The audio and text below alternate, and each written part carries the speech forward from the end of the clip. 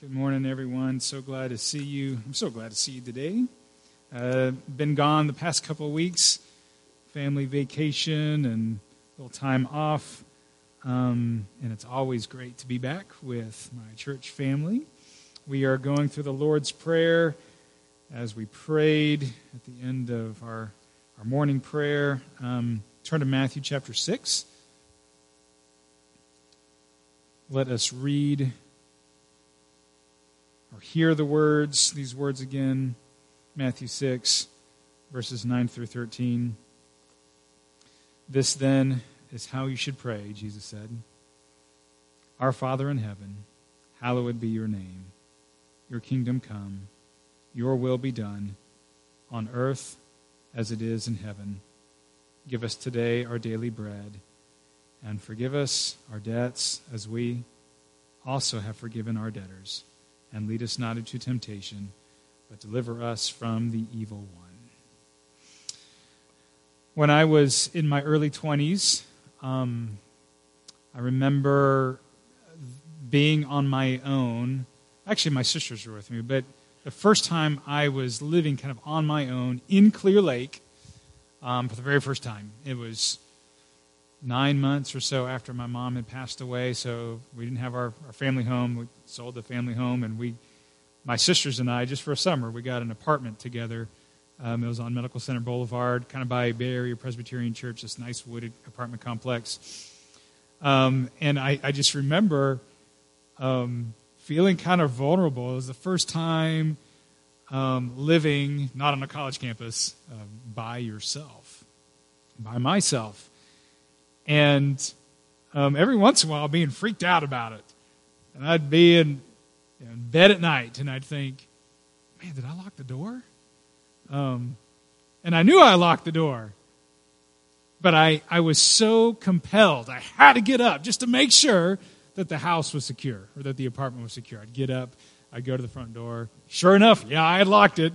So you lock it, you walk away, and wait, did it latch? And I go back over there and make sure that it latched. Have you ever kind of had that irrational behavior, almost OCD type behavior? And maybe, like I said, it was because I was feeling vulnerable. But I wanted to make sure that I had done everything that I could to be safe, to make our house secure. Double check things. We're getting close to the end of the Lord's Prayer. And we've been looking at these different phrases and requests. And what we're going to talk about today, I think, is one of the more confusing parts of the Lord's Prayer, where we're not quite sure what we're asking for when we ask God, lead us not into temptation. Deliver us from the evil one. I mean, lead us not into temptation. Do we really think that God would lead us into sin? I mean, what is it that we're actually praying for? Or deliver us from evil, from the evil one. Do we think that danger is all about us? And we have to do everything we can to make sure that we're secure, that we've got to, that we got to fear an airplane coming crashing down on our house and flattening it,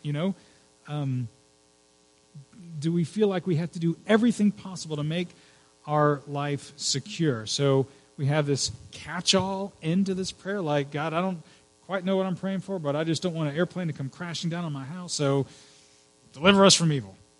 Deliver us from the evil. And what are we actually praying for?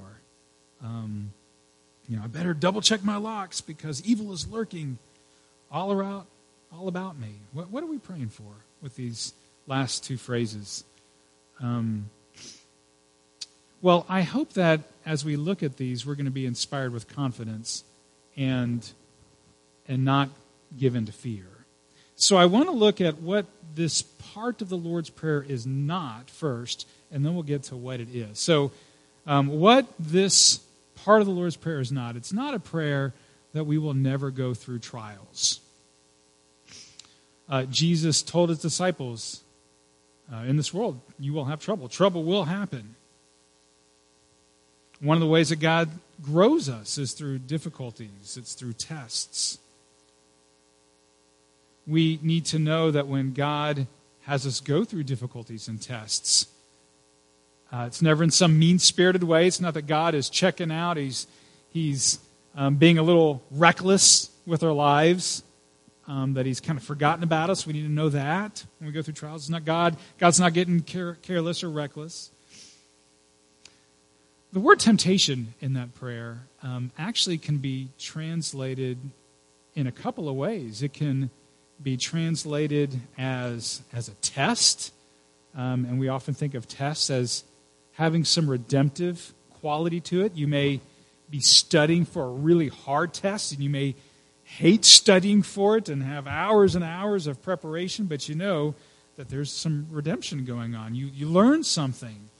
Or maybe you've run a marathon, and it can be grueling, and you can be in a lot of pain running through, but you know there's this redemptive ending at the end as you finish this test. We can use it in a kind of a redemptive way, but that word can also be translated as it is here as temptation. Like someone setting a trap for you. Is that what God does? No, that's not what God does. James chapter 1 verse 13 says, when tempted, no one should say, God is tempting me. For God cannot be tempted by evil, nor does he tempt anyone. So we can know that when we're going through a test, it's not God trying to trap us. You know, whether it's a health issue, whether it's financial difficulties, maybe you got laid off on your job, maybe things are breaking down at your house over and over again. You have those house repairs that come up one after another. Your car's breaking down.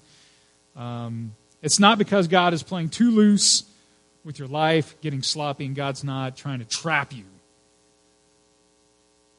Jesus says there's just going to be trouble in life. In John chapter 16, verse 33, Jesus says, in this world you will have many troubles, but take heart. I have overcome the world. Jesus has overcome the world. It means that Jesus is king. He has overcome. It means he's defeated sin and evil. He's like the king protecting his kingdom. He's the chief warrior. Jesus is in ultimate control. He's defeated our enemies. And any trial we go through, no matter how difficult it is, God will use it to grow our faith and grow our character. Look at 1 Peter chapter 1, verses 6 and 7. Thou know for a little time, or for a little while, you may have had to suffer grief and all kinds of trials. These have come so that, and I underlined and bolded that so that, because it's a really important word in that phrase, and the word there, it's a hina clause, and it's there to just show a strong connection between what has taken place so that what will happen is going to happen. It's just a very strong connection word. These trials have come so that, in order that, the proven genuineness of your faith of greater worth than gold, which perishes even though refined by fire, that it may result in praise and glory and honor when Jesus Christ is revealed.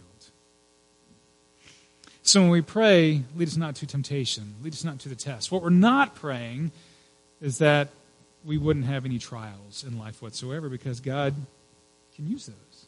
And this prayer, another thing that it's not a prayer that God would win a tug of war with Satan. So the flip side of this is that we're worried that the world is out of control, and we feel like we're in this tug of war between good and evil. And that actually is one of the main worldviews throughout human history. It's not a Christian view, but one of the main worldviews throughout human history is that the world is caught in this struggle between good and evil. There's yin and yang. There's good gods and there's bad gods, and someone's going to win this tug of war, and we're caught in the middle of it. That is not the Christian worldview.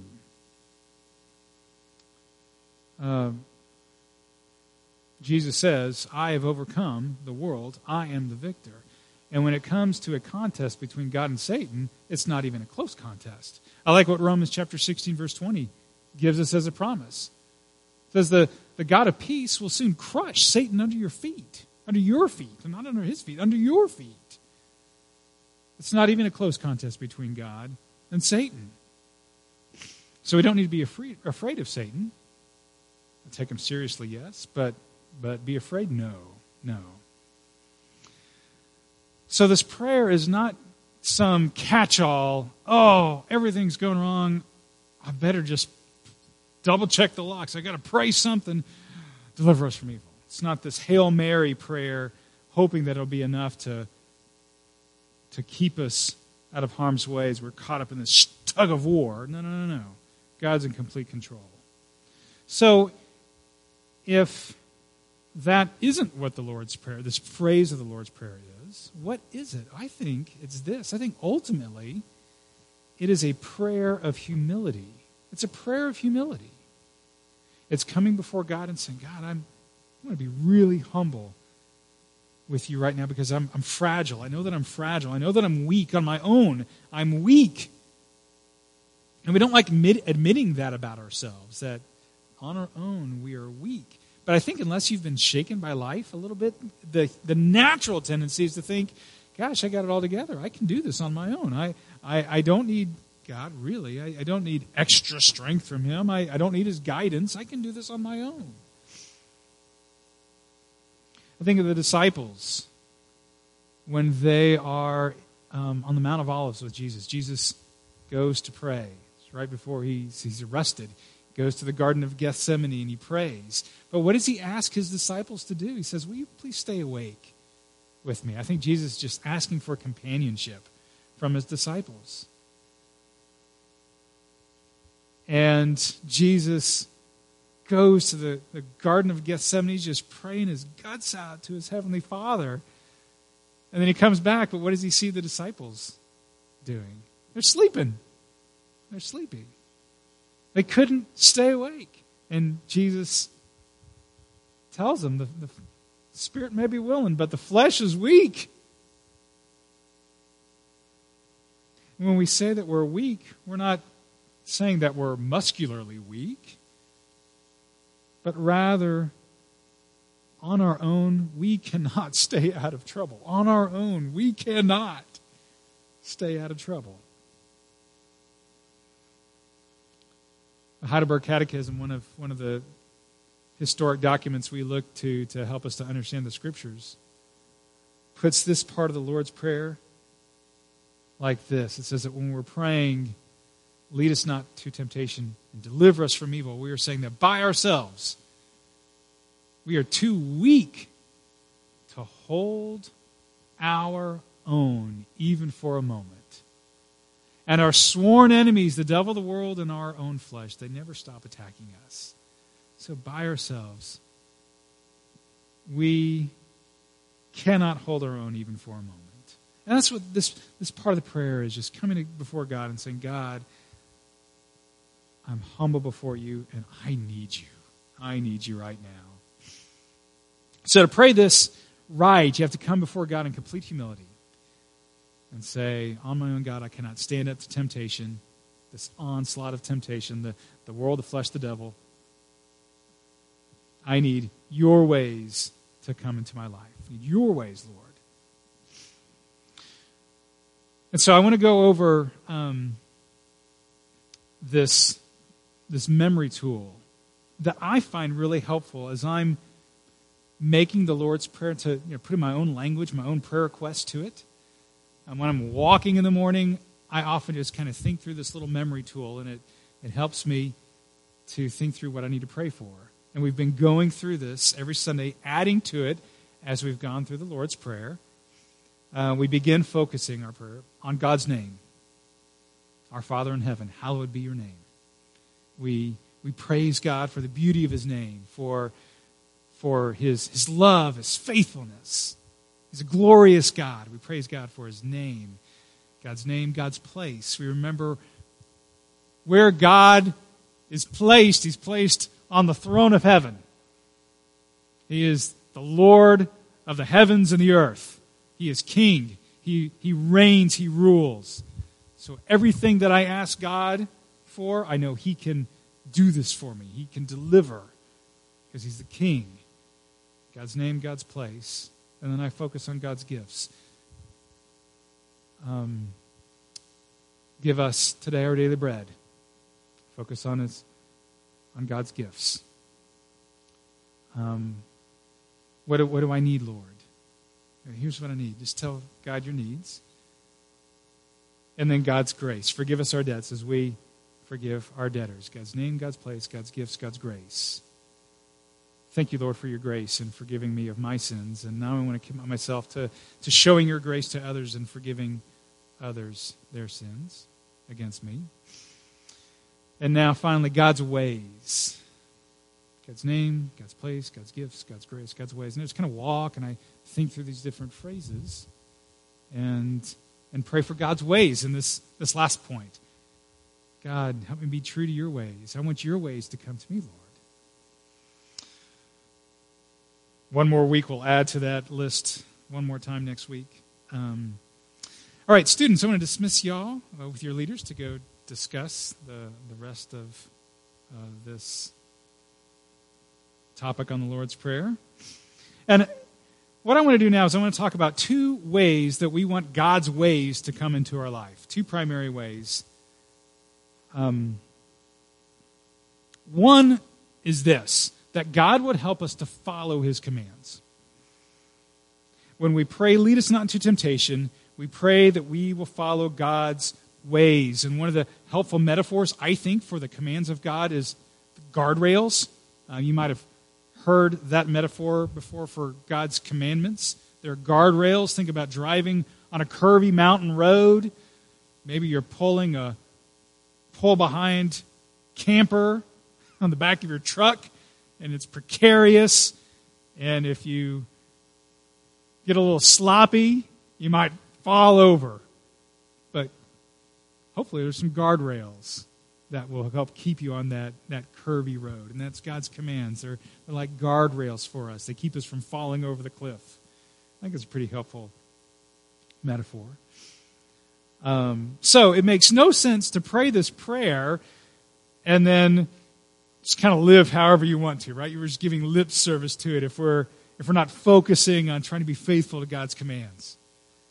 And we don't want to expect that God's just going to take whatever consequences there are for our sinful actions and just sweep them under the rug. Like, we can't act like a bull in a china shop and just smash the heck out of everything around us through sloppy living, ignoring God's commands, and be like, okay, God, we just kind of take care of that mess. It's a disaster in there. Get a big broom and a big dustpan and take care of all that. We can't. We don't want to put that on God, that demand on God. God will redeem difficult consequences of sinful actions. He will redeem them. He will use those for our good.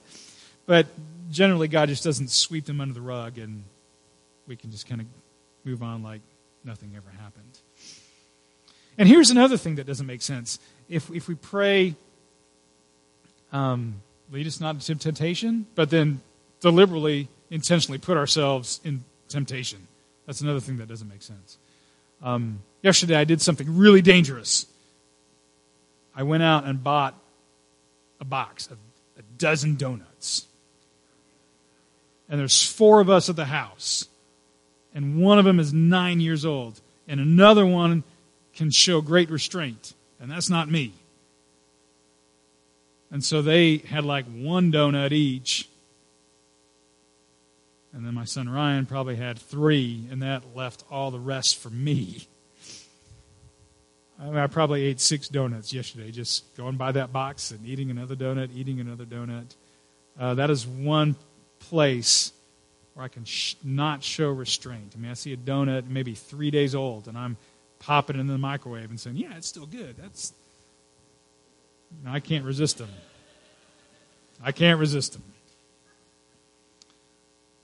You can't pray, lead us not into temptation, and then put yourself right in front of the box of a dozen donuts. If you're me, you can't do that. So I think we can we can unintentionally trivialize this part of the Lord's Prayer by just treating it as this catch-all at the end, but not really thinking through, okay, I need to not put myself in temptation. I pray that to God, but I need to do my part. And we trivialize it as well by treating sin kind of like it's not a big deal. And it is. I like what Hayden Robinson, that old pastor, said about this part of the Lord's Prayer. He put it like this. This part of the Lord's Prayer is not praying, Lord, keep us from being naughty little girls and boys. This is a prayer that God would protect us from the devil that seeks to destroy our lives. So we pray for us to be obedient to God's commands so we can walk in God's ways. And the other way that we're asking for God's ways to come into our life is this, that we would receive God's ways of shalom. And shalom is that beautiful word that the ancient Hebrew people have given to us to communicate God's security, God's peace, God's provision, safety, well-being, prosperity, that life is good, that life is joyful, or using that more common word, happy, that there's happiness in life. That's shalom. And it is true that God has us go through a trial every once in a while to grow us, but when God has us go through trials, that's not His end for us. It's not like God looks down on Greg and says, well, he hasn't been through a trial in a while. It's due time for Greg to go through a trial because I like trials for my people. That's not what God does. God's norm for us is life, not death. It's shalom, not chaos.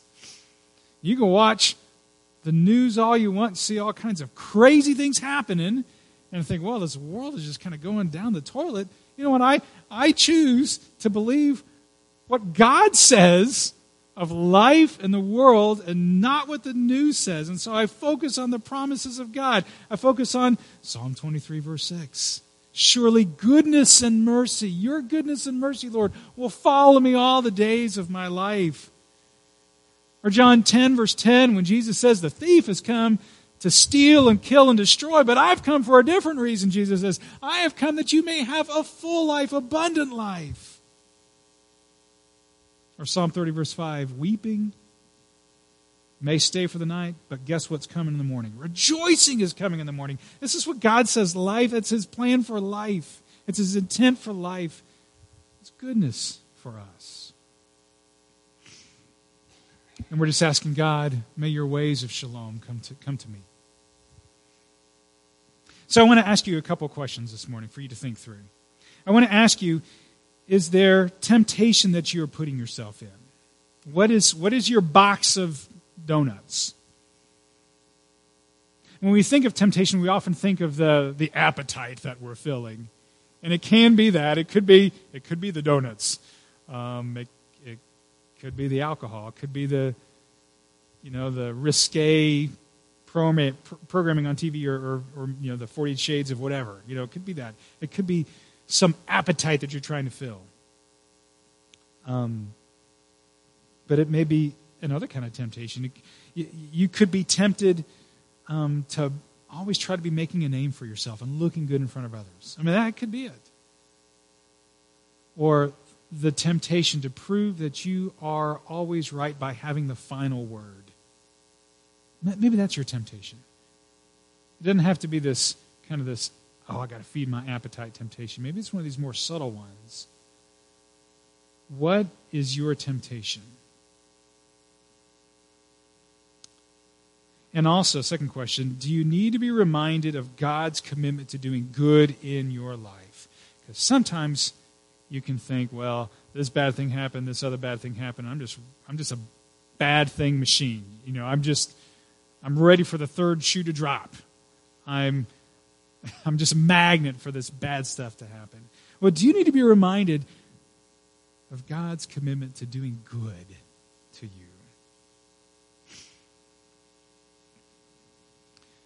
as you face temptation, as you resist temptation, as you say, I'm not going to bring home the box of donuts or whatever. And as you think through God's desire for life for you, I want you to remember one thing, kind of a final point, that you have the stronger man on your side. The Gospels of Matthew, Mark, and Luke all tell this parable that Jesus tells people to kind of show his relationship with Satan. Because the Jewish religious leaders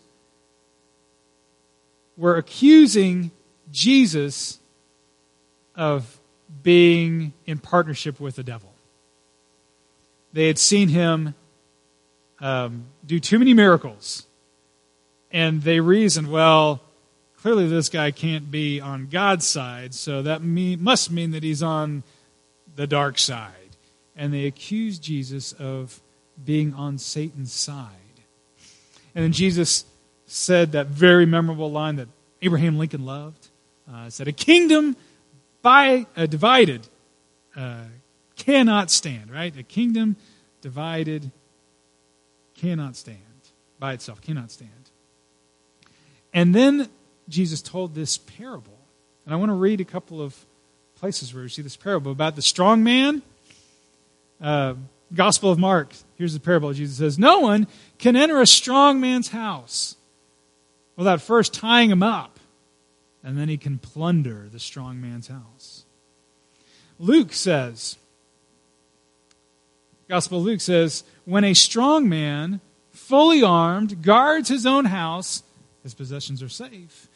But when someone stronger attacks and overpowers him, he takes away the armor in which the man trusted and divides up his plunder. Now, what's Jesus talking about? If you're not paying attention, you can hear that and think, oh, that poor strong man. Satan comes and ties him up and plunders all of his stuff, that poor strong man. But you got to pay attention. Because that's not it, is it? Satan isn't the stronger man. Who's Satan in the parable? Satan's the homeowner. Satan's sitting on his easy chair. He's watching football. He's watching the ball game. And a stronger man comes and breaks down his door. The stronger man rushes in, overpowers Satan, ties him up, and steals all of his stuff. Who's the stronger man? Jesus is the stronger man. Jesus. That's Jesus. Jesus is busting down Satan's door and showing who's boss. And you may be going through a trial right now. And it's testing you, and you don't know if you're going to make it through. I want you to remember, you have the stronger man on your side. And you may be fighting against temptation right now, and you're trying to be faithful to God's commands and resist. But you don't know if you can do it. I want you to know the stronger man is on your side. And you may feel like Satan is this, he's the prowling lion ready to devour you. Do not be afraid, because the stronger man is on your side. He's Jesus, who defeated Satan by going to the cross and laying down his life and being victorious over evil.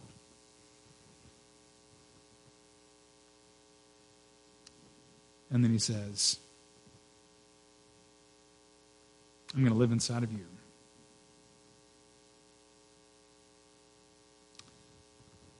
Let's pray.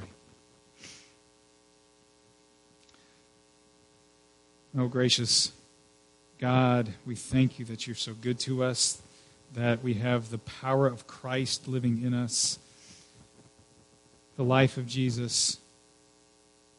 May it give us calm assurance when we are afraid, when we are facing difficulties. Remember that. Help us to remember that the stronger man, Jesus, lives in us. And we pray, Lord, for your life. We pray for your grace. We pray for your mercy. your good ways to come to us, because we alone, we can't do this by ourselves. We can't. But through you and your Spirit and your power, we can do all things through our Savior who gives us strength. In Jesus' name, amen.